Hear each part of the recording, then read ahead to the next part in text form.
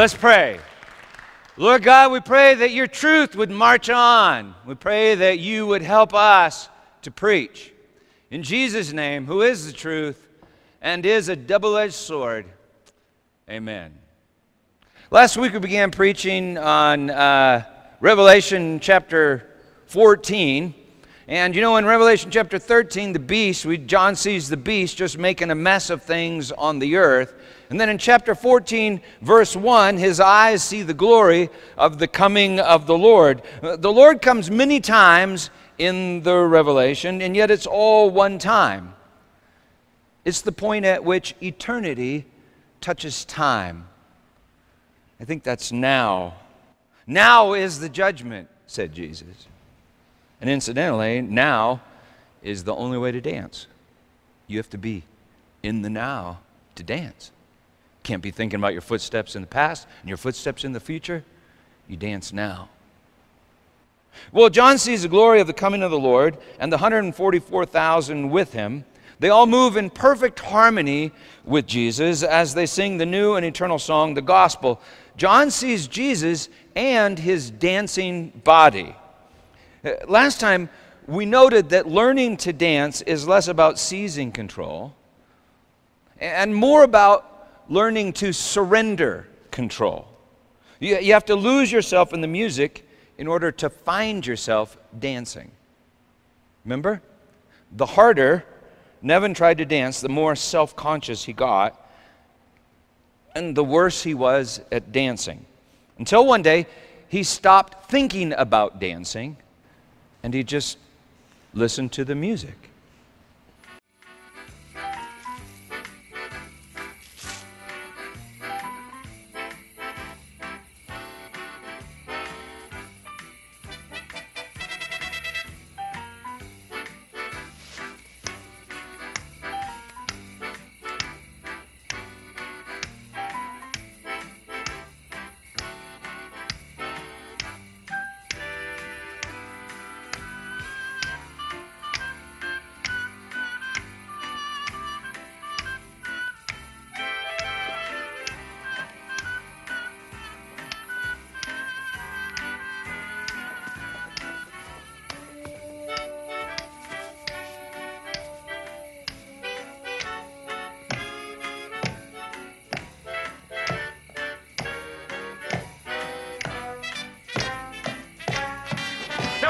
Now what?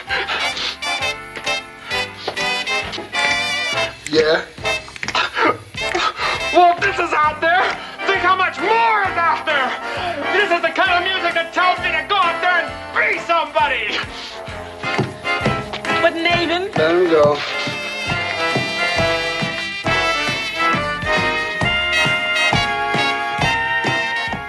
So it's not that Nevin didn't try to dance. It's just that all of his efforts were no longer labor. They were more like rest. They were no longer constrained, but free. It's like the rhythm of the dance was incarnate in Nevin's body. Nevin couldn't comprehend the logic in the song, but the logic in the song comprehended Nevin and set his feet to dancing. The sermon was titled, "Blessed are the dead who die and dance." We ended at verse 13, which reads like this. And I heard a loud voice from heaven saying, write this, blessed are the dead who die in the Lord from now on. Blessed indeed, says the Spirit, that they may rest from their labors, for their deeds follow them. Blessed are the dead who die. Not who have died or will die, but blessed are the dead who die. Blessed are the dead who die. Blessed are the dead who... We talked about the fact that Jesus, John, Paul, and most of Scripture really talks as if physical death really isn't death. But separation from life is death. So this is death. Death is not the result of sin. Sin is choosing death. The blue dot represents a soul, and that one on the right is lost and alone. The Lord said, the day you eat of it, you will die. Or more specifically, dying, you will die. This is more death. They built a city and hoped it was life. These souls may pretend to love, but they can no longer comprehend love. They've wrapped themselves in something other than love. This is the death of death, which John calls the second death. And the death of death is the life. Life is the great dance of love. God is love. God is three persons and one dance. God is love, and He's calling you to come join Him. You don't have to physically die to do that, but you do have to die. You know, it's not clear whether the dancers on Mount Zion have physically died or not, but they were dead, and they have died because they are redeemed. Blessed are the dead who die and dance. Last week after the service, Bao asked me this great question. He said, Peter, how do you die? You see, it's not as easy as you would think once you realize that the true death is not the death of the body, but the death of the soul. That's why suicide doesn't work. It just doesn't work. You can't kill the self with more self. That's just self, more self. Can't kill the self with the self. But Bao wasn't asking about suicide. Bao, I think I know what Bao was asking about. He was asking the question that I ask myself all the time. How do you stop thinking about the dance steps and just start dancing? How do you lose yourself and find yourself dancing? How do you forget yourself? Ah! Have you ever tried to forget something? The harder you try to forget, the more you remember. Peter, you're preaching. Stop thinking about the dance steps. Peter, stop thinking about the fact that some people think your sermons are too long and too confusing. Peter, stop thinking the fact that you're sometimes, Peter, stop thinking about the fact that you really struggle sometimes to find your words, and maybe you're kind of washed up, and you want to be as funny as Alan, but you're not. Stop thinking about you. What's wrong with you? Would you stop thinking? Why won't you forget yourself? Why can't you stop? How do you forget you? How do you go to a party and stop worrying about yourself long enough to really enjoy another self? And in the process, enjoy your own self? How do you lose yourself and then find yourself loving, living, and dancing? Well, if you're English, this is one way.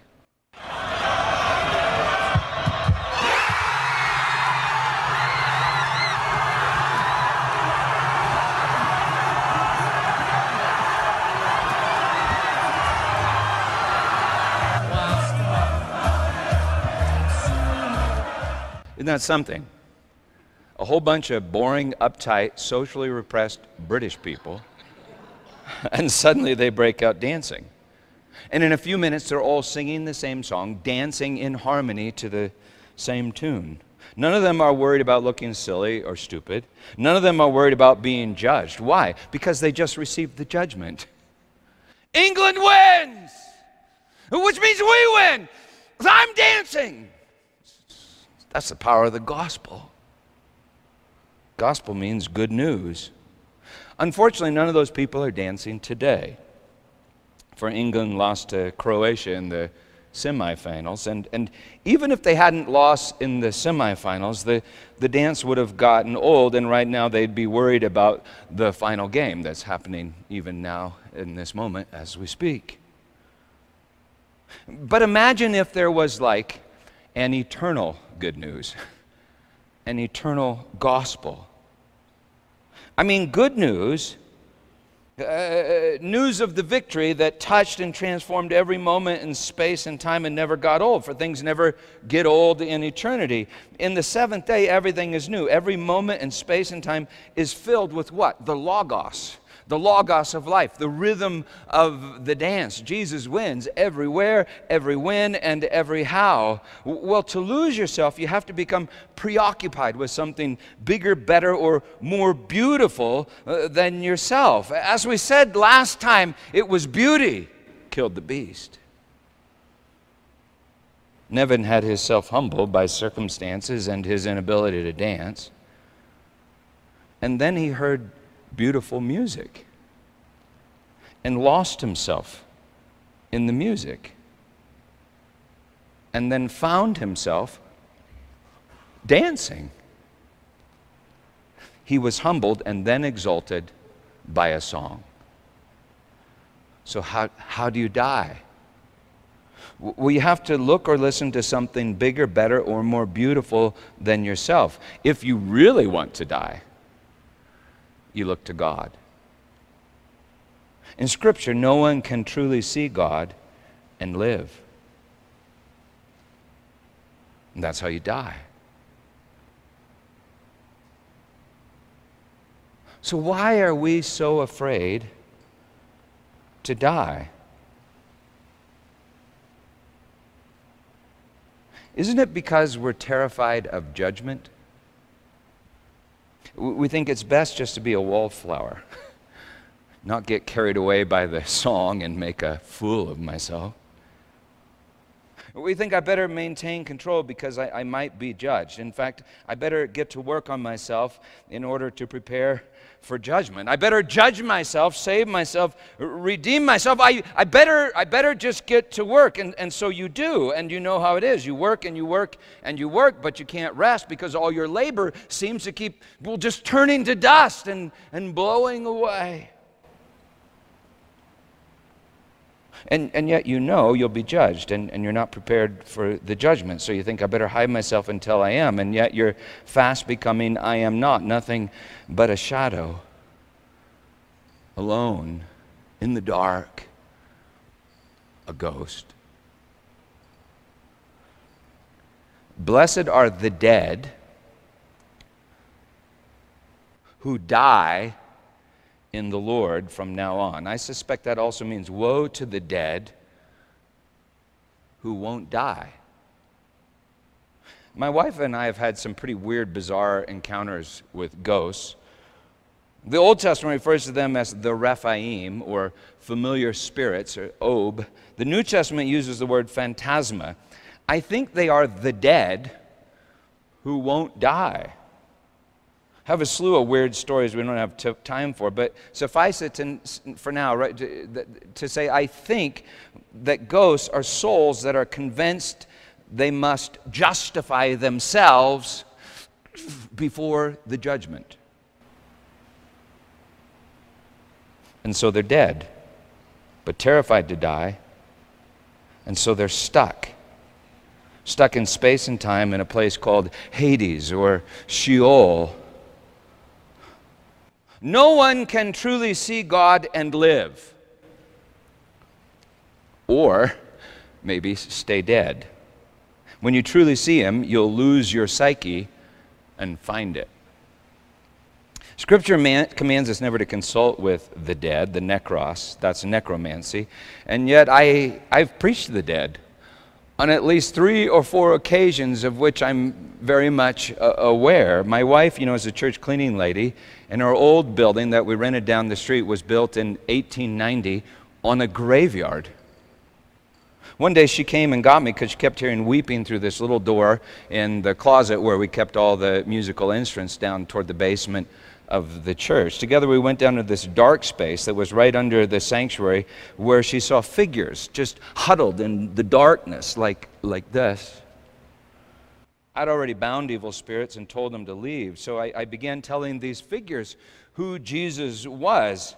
My wife, whom I've learned to trust in these things over the years, she saw Jesus appear. He appeared in the darkness with a door open behind him. And so I preached gospel to the ghosts. He loves you. All is forgiven. He loves you. You can go home. Susan said, Peter, some of them are looking up. And the moment they look up and see Jesus, it's like they're suddenly transformed. They stand up and they go to them, and Jesus takes them to the door, and on the other side of the door is sunlight and like an entire new creation. And then she said, but Peter, some of them won't look up. She then heard Jesus say, I'm leaving this door here for those that will still come.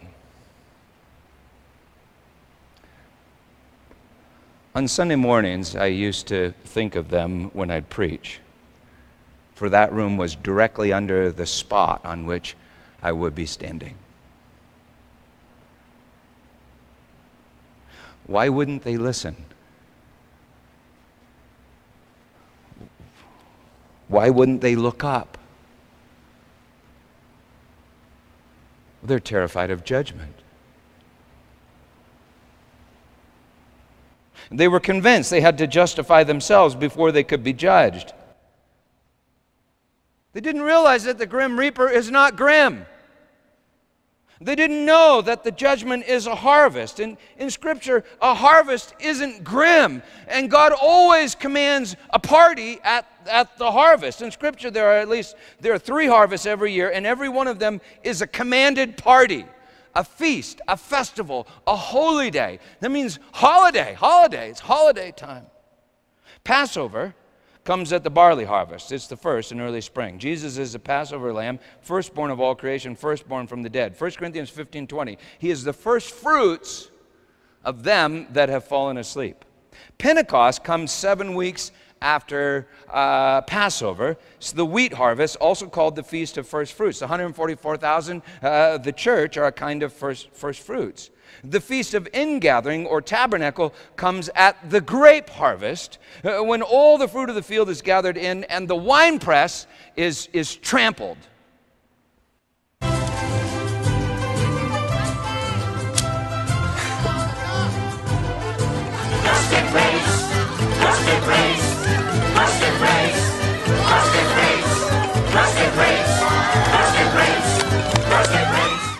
Now, you should be familiar with that clip because I've used it like 300 times. They're harvesting grapes and dancing in the winepress, bride and groom.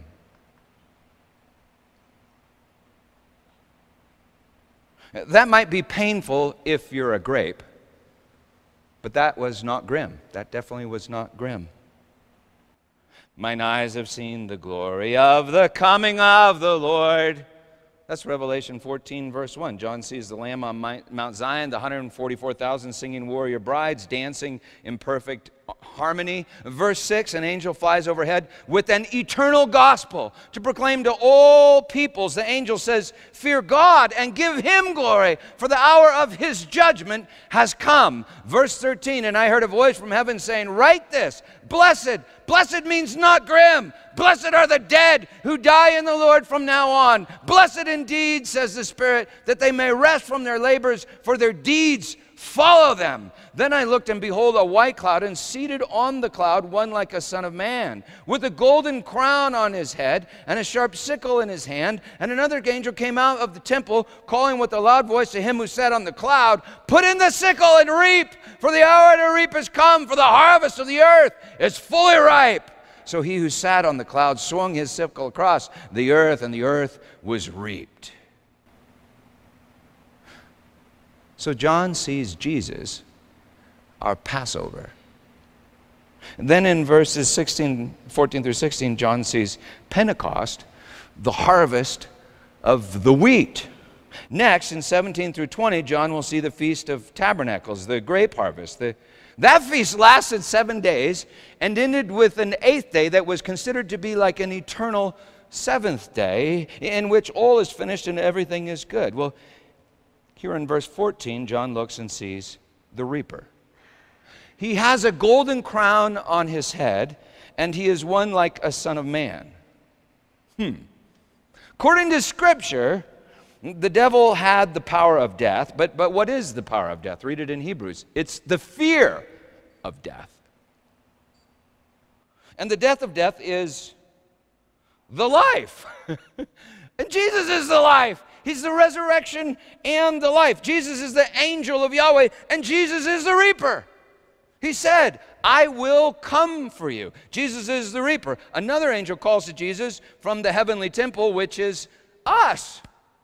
Maranatha, come, Lord Jesus, for the harvest is ripe. I think that must be like the Holy Spirit in us, or coming out of us, or through us, or something. In Matthew, Jesus says this: the harvest is at the close of the age. In Mark, he says, when the grain is ripe, at once the reaper puts in this. Why aren't you maybe you're not ripe anyway. When the grain is ripe, at once the reaper puts in the sickle. And John, he says, look, the fields are white unto harvest; they're ripe. Now, this is fascinating in several ways, because that means that the judgment happened 2,000 years ago.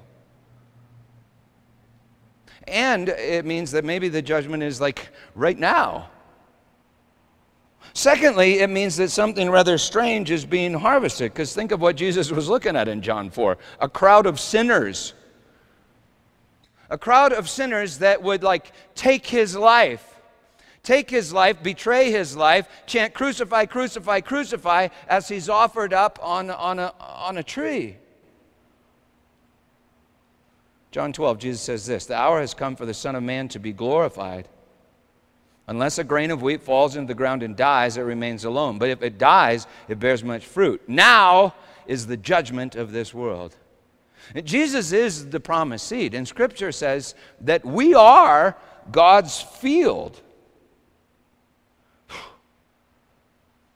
Makes Jesus the thing that is reaped, and also the reaper. If it dies, it bears much fruit, says Jesus, the Passover lamb. And when he died, he delivered up his spirit, the same spirit that fell on the church at Pentecost, when they all began to share everything in common with glad and generous hearts, as if their lives were some sort of dance of endless love.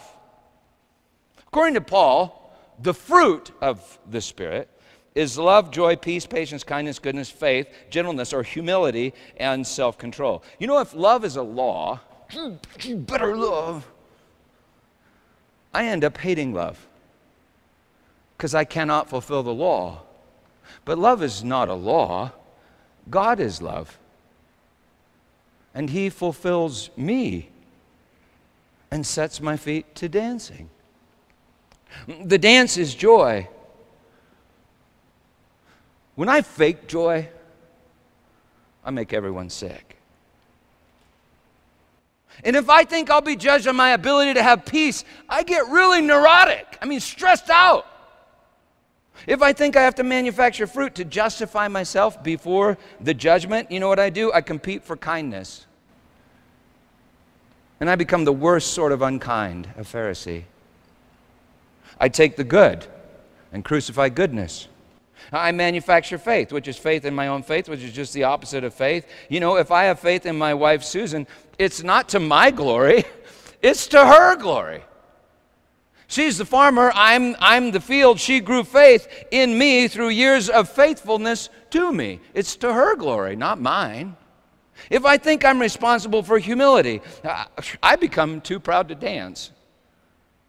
You know, humility is not being ashamed of yourself and hating yourself. Just as humility is not exalting yourself, humility is forgetting yourself. Jesus said, when you do good deeds, don't even let your right hand know what your left hand is doing. The only way that I can be totally unaware of what my body is doing and yet still be doing something logical, beautiful, and good is if I'm dancing. As if I've lost myself and found myself dancing. Love, joy, peace, patience, kindness, goodness, faith, humility, and self-control, which means self-under control. In gratia, it's like a body no longer controlled by its own logic, but controlled by the logos of God, the rhythm of the new and eternal song. Well, good deeds are the fruit of the Spirit. Fruit. There's never been a scientist that was able to manufacture fruit. It's the fruit of the Spirit. Bad deeds are the work of the flesh. When I think I can manufacture the fruit of the Spirit, I make fake fruit. I make works of the flesh, and then I advertise them as the fruit of the Spirit. I make envy. I can make envy, and then I pretend it's love. I make pride and pretend it's faith. I make factions, and I pretend that that's peace and unity. I make fake fruit, imitation fruit. In Greek, anti-fruit, like antichrist. That doesn't just mean opposed to Christ. It means an imitation. I make an imitation Christ. A lie about Jesus. Jesus told about a parable about a farmer that sowed seed in his field, and then an enemy that sowed tares. Wheat, or tares is like imitation wheat, sowed tares in the same field. Tares look like wheat, and yet they're an entirely different species. They are imitation wheat or anti-wheat. Jesus said the enemy is the devil, and in John he tells us that the devil is the father of lies, and that the Pharisees were of their father, the devil. Well, the devil cannot father people. He's not capable of that. But he does sow lies. And those that believe the lies can manufacture imitation people, proud people, false people. We can't just go around pulling up the tares without also rooting up the wheat, according to Jesus. We can't judge because the roots are entangled and they look kind of the same. We can't judge others, and we can't even judge ourselves, for each of us is like a field of good choices and bad choices, a field of good deeds and bad deeds. Jesus said you can't pull up the tares. You have to wait till the harvest. You see, it'd be good news if the harvest was now, because it would mean that the farmer would free me. The farmer could free you of your weeds even now, and maybe in that broken, dirty soil he would plant more seed. John the Baptist said that the Christ will gather the wheat into barns and burn the chaff with unquenchable fire. After the wheat is separated from the tares, the weeds, it's threshed to separate the chaff from the grain. Some people think that some other people are chaff, and then another group of people is wheat, the grain. But every grain of wheat grows within a casing that is chaff. In the same way, Scripture claims that there is a new man growing in the casing of your old man, a new self growing in your false self. That new man is born of God, and the old man is the work of the flesh, or is the flesh. The new man gives glory to God, and the old man receives glory from men and gives glory to itself. So if you're proud of yourself, that self is chaff. But if you're grateful for yourself, oh God, thank you for me. If you're grateful for yourself, that self is wheat. If you're proud, if you exalt yourself, and so you're ashamed or arrogant all the time thinking about yourself, you've confused yourself with the chaff. And you will be tormented by the fire. So if God would separate you from the chaff before the fire, that would really be good news. Chaff is restlessness, bondage, and it makes you into a terrible dancer, and yet God does grow a kernel of wheat within the confines of that chaff. So anyway, thank God for good deeds in you, because they are the deeds of God in you. But should you thank God for the chaff and the tares? And why did God ever allow bad deeds? Surely you've asked that question. God, why do you ever allow these bad deeds and bad people? Why did you ever allow bad people in the first place? Many commentators seem to think that Revelation 14 through 16, the harvest of the wheat is the harvest of good deeds. And then Revelation 14, 18 through 20 is the harvest of bad deeds. For the angel harvests grapes. And those grapes are thrown into the winepress of the fury or passion of the wrath of God. Verse 17, then another angel came out of the temple in heaven, and he too had a sharp sickle. And another angel came out from the altar, the angel who has authority over the fire. And he called with a loud voice to one who had the sharp sickle, put in your sickle and gather the clusters from the vine of the earth, for its grapes are ripe. So the angel swung his sickle across the earth and gathered the grape harvest of the earth and threw it into the great winepress of the wrath of God. And the winepress was trodden outside the city, and blood flowed from the winepress as high as a horse's bridle for 1,600 stadia. It says another angel came out of the temple. So maybe that's not Jesus. But it could be Jesus, because angel means messenger. And another angel came from the altar and called to the altar where they make sacrifice, and called to the first. This may still be a picture of Jesus and his Spirit, but if it's not, where's Jesus now?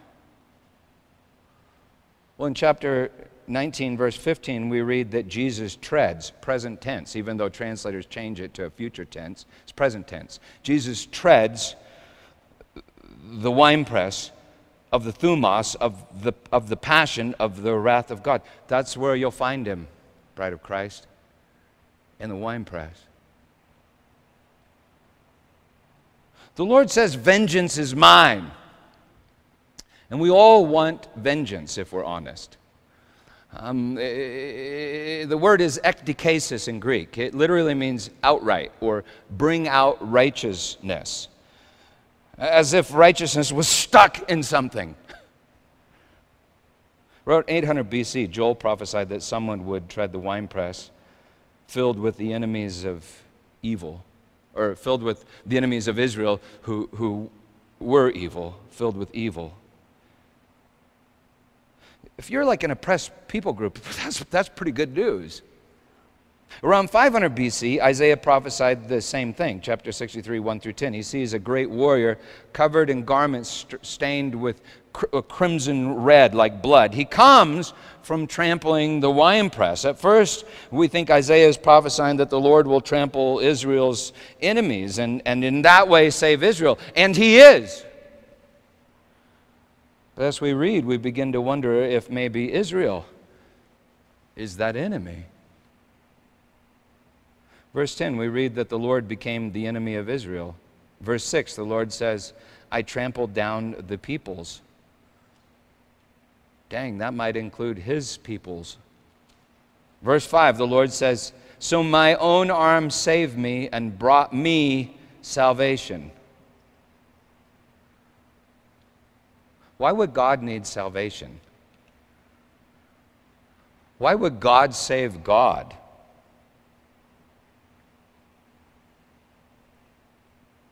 You know, if my children need to be saved, I also need to be saved. And you know, if my children have an enemy, I also have an enemy. Even if that enemy is me. Or them. I mean, because usually we're our own worst enemy, right? Verse 4, I have trodden the winepress alone, says the Lord. And from the people, none was there to help me. My own arm brought me salvation, says God the Father. And then I have trodden the winepress alone, says the strong arm of the Lord. And from the peoples, no one was there to help me. Verse 1, the watchman sees this warrior coming from Edom. Now, Edom is another name for Esau. Esau was the firstborn. And Jacob cheated Esau out of his birthright. Jacob is another name for Israel, and Israel is another name for us, and Jesus is the firstborn. Chew on that one for a while. But anyway, like I was saying, we all want vengeance on our enemies. And that it might happen really is good news. It's good news. We want vengeance upon those who are evil. But as we grow, we realize that we too are those that are evil. We gain knowledge of good and evil. And in the words of Alexander Solzhenitsyn, we come to realize that the line separating good and evil passes not through states, nor between classes, nor between political parties either, but right through every human heart and through all human hearts. I love the Battle Hymn of the Republic because it's not really about the Republic. 1861, Julia Howe, she heard some soldiers singing this battle song at a presentation. And a pastor friend of hers said to her, she said, Julia, you could write better lyrics to that song. And so she did. And so the soldiers began singing a new song, I Think It's Eternal.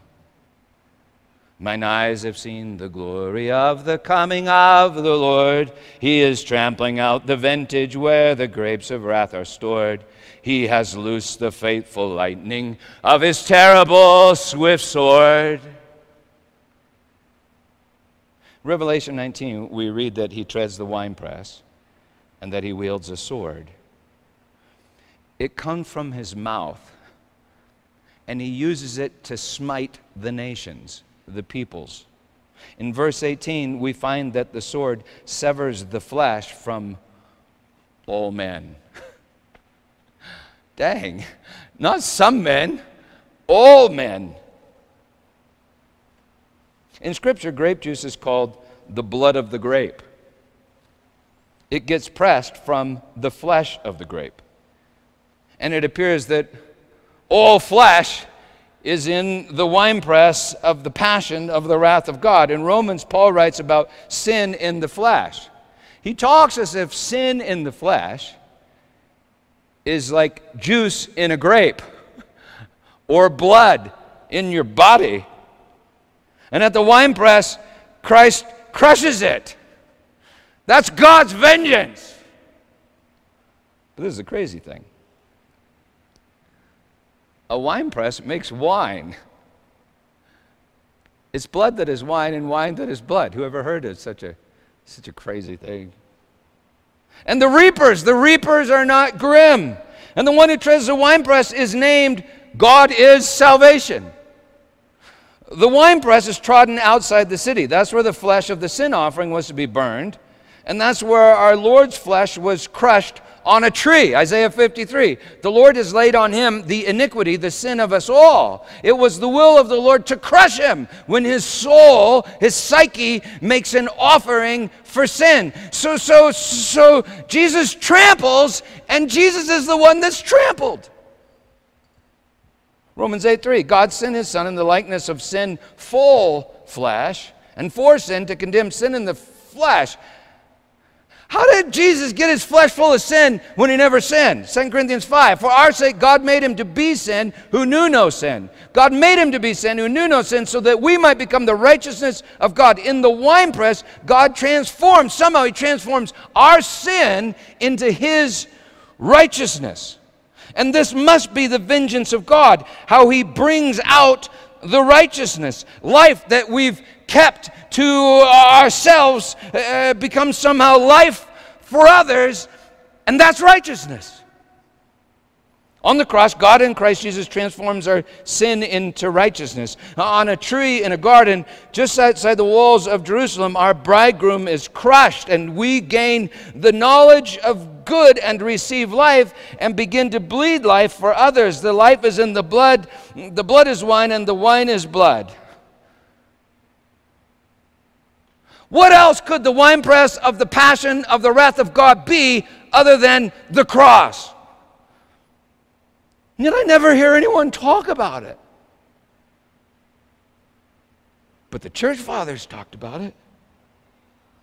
Gregory the Great, Augustine of Hippo, and it's been represented in art down through the ages. This is a painting from 1490.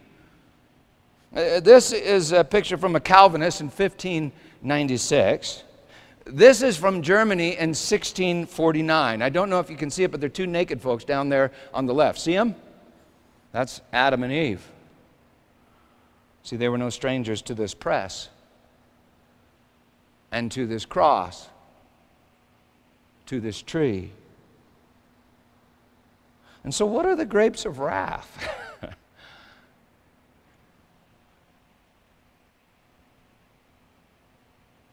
I think these are the grapes of wrath. And now, if you've been tracking with these sermons all of this time, hopefully you'll think to yourself, hey, that's a blue bubble. My soul is a blue bubble. My psyche is a blue bubble. Exactly. You have to lose your psyche to find it and start dancing. But didn't God create my soul when He breathed the breath of life into the dust? Yes, exactly. Your life is God's life. And Christ is that life. He is the life in your soul. If you refuse to surrender the life, if you hold the breath as if it were your own life, you'll puff up and turn blue. If you refuse to expire just as you were inspired, you're dead and will remain alone. Adam didn't know that it was not good to be alone. Didn't know that. So in the garden, God planted a tree. And on the tree was life. And on the tree was the knowledge of the good. For the good is the life. God is good and Christ is the life. We took the good to make ourselves good, which is evil, which means we took the life, which is death. We took the life, which is death, but Christ revealed that God has always given the life, which is the good. And so at the cross we gain knowledge of the good, which is giving your life, and so we surrender our lives, for Christ has given His life to us, and we give our lives back to the Father. We surrender our lives, which are actually dead, but the death of death is eternal life. And what is eternal life? It's an endless communion of life that circulates through the body of Christ. It's a river of life coursing through vessels of mercy that were once upon a time vessels of wrath. So what is a grape of wrath? It's you. Separated from God, holding your breath, hanging on to your own life. And with what is God so angry? He's angry at the separation, which is death. And what is His desire? The death of death, which is life, a communion of love. And what is His solution? He tramples the winepress, and He is also the one that is trampled. He is absolute mercy. It's how He saves Himself from the pain of being separated from you. And it's how He creates in you a new desire. The desire for life. And He is life. A desire such that you would know the good and choose the good in freedom. Such that you would no longer be a vessel of wrath, but a vessel of mercy. Such that you would bleed love, joy, peace, patience, kindness, goodness, gentleness, faith, and self-control. You would bleed it. You wouldn't hang on to it as if it was your own. You'd grow fruit and rejoice at every opportunity to give it away. Such that you would join the great dance. Such that you would love as you have been loved. Such that you would be made in the very image of God. You see, the judgment of God not only separates good deeds from bad, it takes your bad deeds and transforms them into God's good deed, which is you, the new you. That's how God makes a St. Peter, a St. Paul, or St. John. You know that, right? He lets them sin, and then He reveals His mercy. And Peter the coward becomes Peter the rock on which Jesus builds His church. And Paul, the chief, he said chief, that means first, the foremost of sinners. Paul, the foremost of sinners, becomes the apostle of grace. And John, the son of thunder, because he had so much anger, John, the son of thunder, becomes the apostle of love. The judgment of God reveals that all your good deeds are God's deeds, and it transforms all your bad deeds into mercy. So the judgment of God really is the death of your ego. And the judgment of God is the only way to die, the only way to fly, the only way to die. And the judgment of God, it's the death of death. It's the death of death that sets your feet to dancing. People don't dance, I think. They don't dance because they're afraid of judgment. But God's judgment will make you dance. You cannot justify yourself before the judgment of God, but the judgment of God justifies you.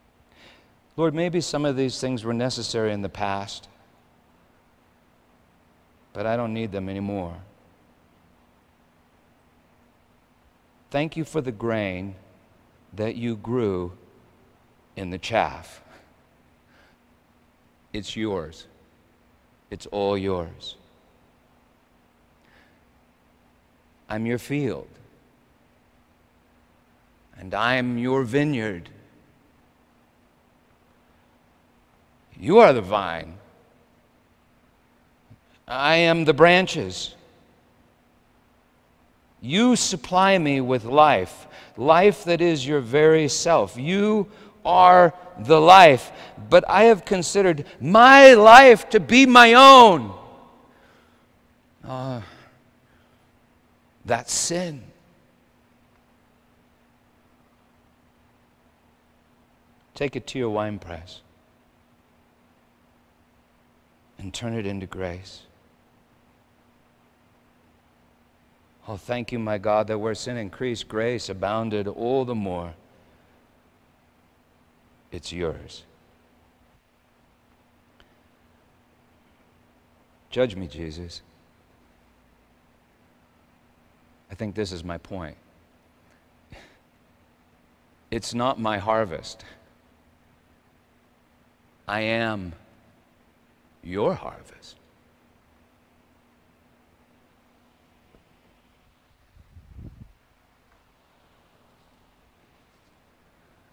And so he took bread and broke it, saying, "This is my body given to you. Take and eat." And in the same manner he took the cup, saying, "This cup is the covenant in my blood, poured out for the forgiveness of sins. Drink of it, all of you, and do it in remembrance of me." This is his judgment seat. And I think he's saying something like this to you. Come die with me, and come rise with me, and let's enjoy our harvest. You know, we can start dancing even in the winepress. That's good news. In Jesus' name, amen. I don't know if any of the dead are listening right now. I don't know if the Raphaim, the Phantasmas, or the Obes are still cowering in the dark down in the basement of the old church building. But if they are, I'm pretty well convinced of this. It's true. Jesus is with them. Because I'm a dad, and I'm not a great dad, but if one of my kids is lost, I'm going to be lost with them. So I think he's there by the power of his Spirit, whispering, "You can open your eyes." Isaiah prophesied that the earth would give birth to the Raphaim, the dead. And we'll read in a few chapters that in the end, that place will be thrown into a lake of holy fire, and death will be no more. But this is my point this morning. You don't need to fear death. Because if you came to this table, you just died. Blessed are the dead who die in the Lord from now on. See, if you believe it, sometimes you'll start dancing. But you only kind of believe. He's still growing belief in you. Remember, faith is a fruit of his Spirit. And so every day, let your feet be jubilant and bring you back to the judgment seat and sit before him and remember, I am not the Lord of the harvest. I'd remember that this morning, because last night I felt like it didn't go very well. So I just had to sit before the Lord, and I felt like I finally got it. Peter, it's not your harvest.